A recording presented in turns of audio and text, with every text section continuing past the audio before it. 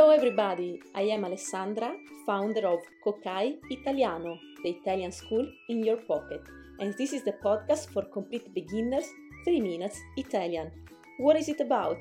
Twice a week I will release an episode with basic Italian daily expressions to help you get by when in Italy, or just to give you a prompt to start studying the language of love, food and dolce vita.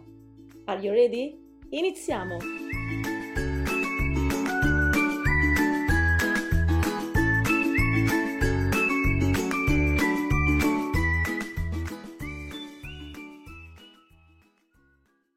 Ciao a tutti e bentornati a 3 Minutes Italian, il podcast per imparare nuove parole in italiano in 3 minuti o poco più. Hello everyone and welcome back to 3 Minutes Italian, the podcast to learn new words in Italian in 3 minutes or so. Nelle ultime puntate abbiamo parlato di tanti argomenti interessanti.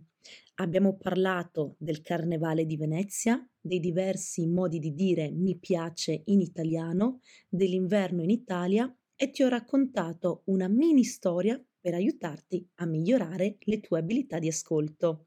And now in English. In the last episodes we talked about many interesting topics. We talked about the Carnival of Venice, different ways to say I like in Italian, winter in Italy, and I told you a mini story to help you improve your listening skills.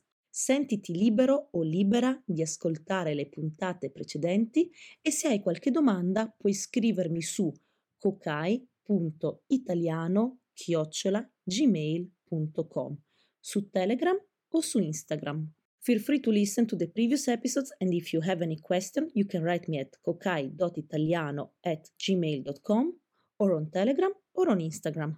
E ora iniziamo la puntata di oggi. Parleremo delle parole dei social media e dei termini inglesi che sono stati italianizzati. And now let's start today's episode. We will talk about social media words and the many English words that have been Italianized. Pronti? Iniziamo! Innanzitutto, in italiano non diciamo social media, ma social media o anche solo social. Quando parliamo di internet o di una piattaforma, utilizziamo la preposizione su. When we talk about the internet or a platform, we use the preposition su. Per esempio, ho visto un video interessante su YouTube. Oppure puoi dire, or you can say, ho postato una foto su Instagram. Sì, postare comes from to post. Questa è una delle tante parole italianizzate. This is one of the many Italianized words. To post becomes postare. Proprio come taggare. Just like taggare. To tag, taggare. Queste sono parole che non esistevano in italiano prima dell'avvento dei social media o della tecnologia in generale. These are words that did not exist in Italian before the advent of social media or technology in general. Per esempio, la parola messaggiare significa mandare un messaggio e ha pochi anni. È nata durante l'era degli SMS, probabilmente poco prima di chattare, to chat. For example, the word messaggiare means to send a message and it is only a few years old. It originated during the SMS era, probably just before chattare, which comes from to chat. You can declinate these verbs just like any other verb. Io posto, tu posti, lui lei posta, io taggo, tu tagghi, lui lei tagga, io chatto, tu chatti, lui lei chatta, eccetera, eccetera. Continuiamo. Seguire significa to follow. Per esempio, ho iniziato a seguire Marco su TikTok dopo che ha postato quel bel video. Quindi ora sono diventata una sua follower.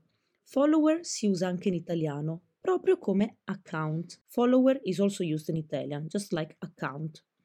Tuttavia, account può essere sostituito da profilo.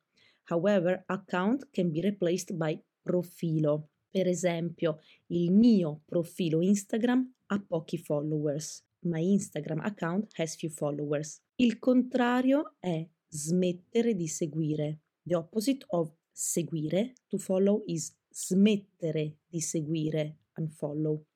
Per esempio, ho smesso di seguire Marco perché condivide solo cose sciocche. which means I unfollowed, ho smesso di seguire, I unfollowed Marco because he shares only silly things, sciocche, silly. And condivide, he shares, because condividere means to share, condividere un post or condividere un video.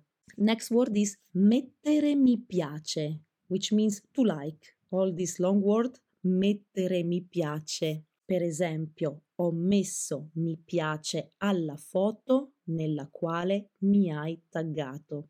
Ho messo mi piace alla foto, I liked the photo, nella quale, in which, mi hai taggato. You tagged me.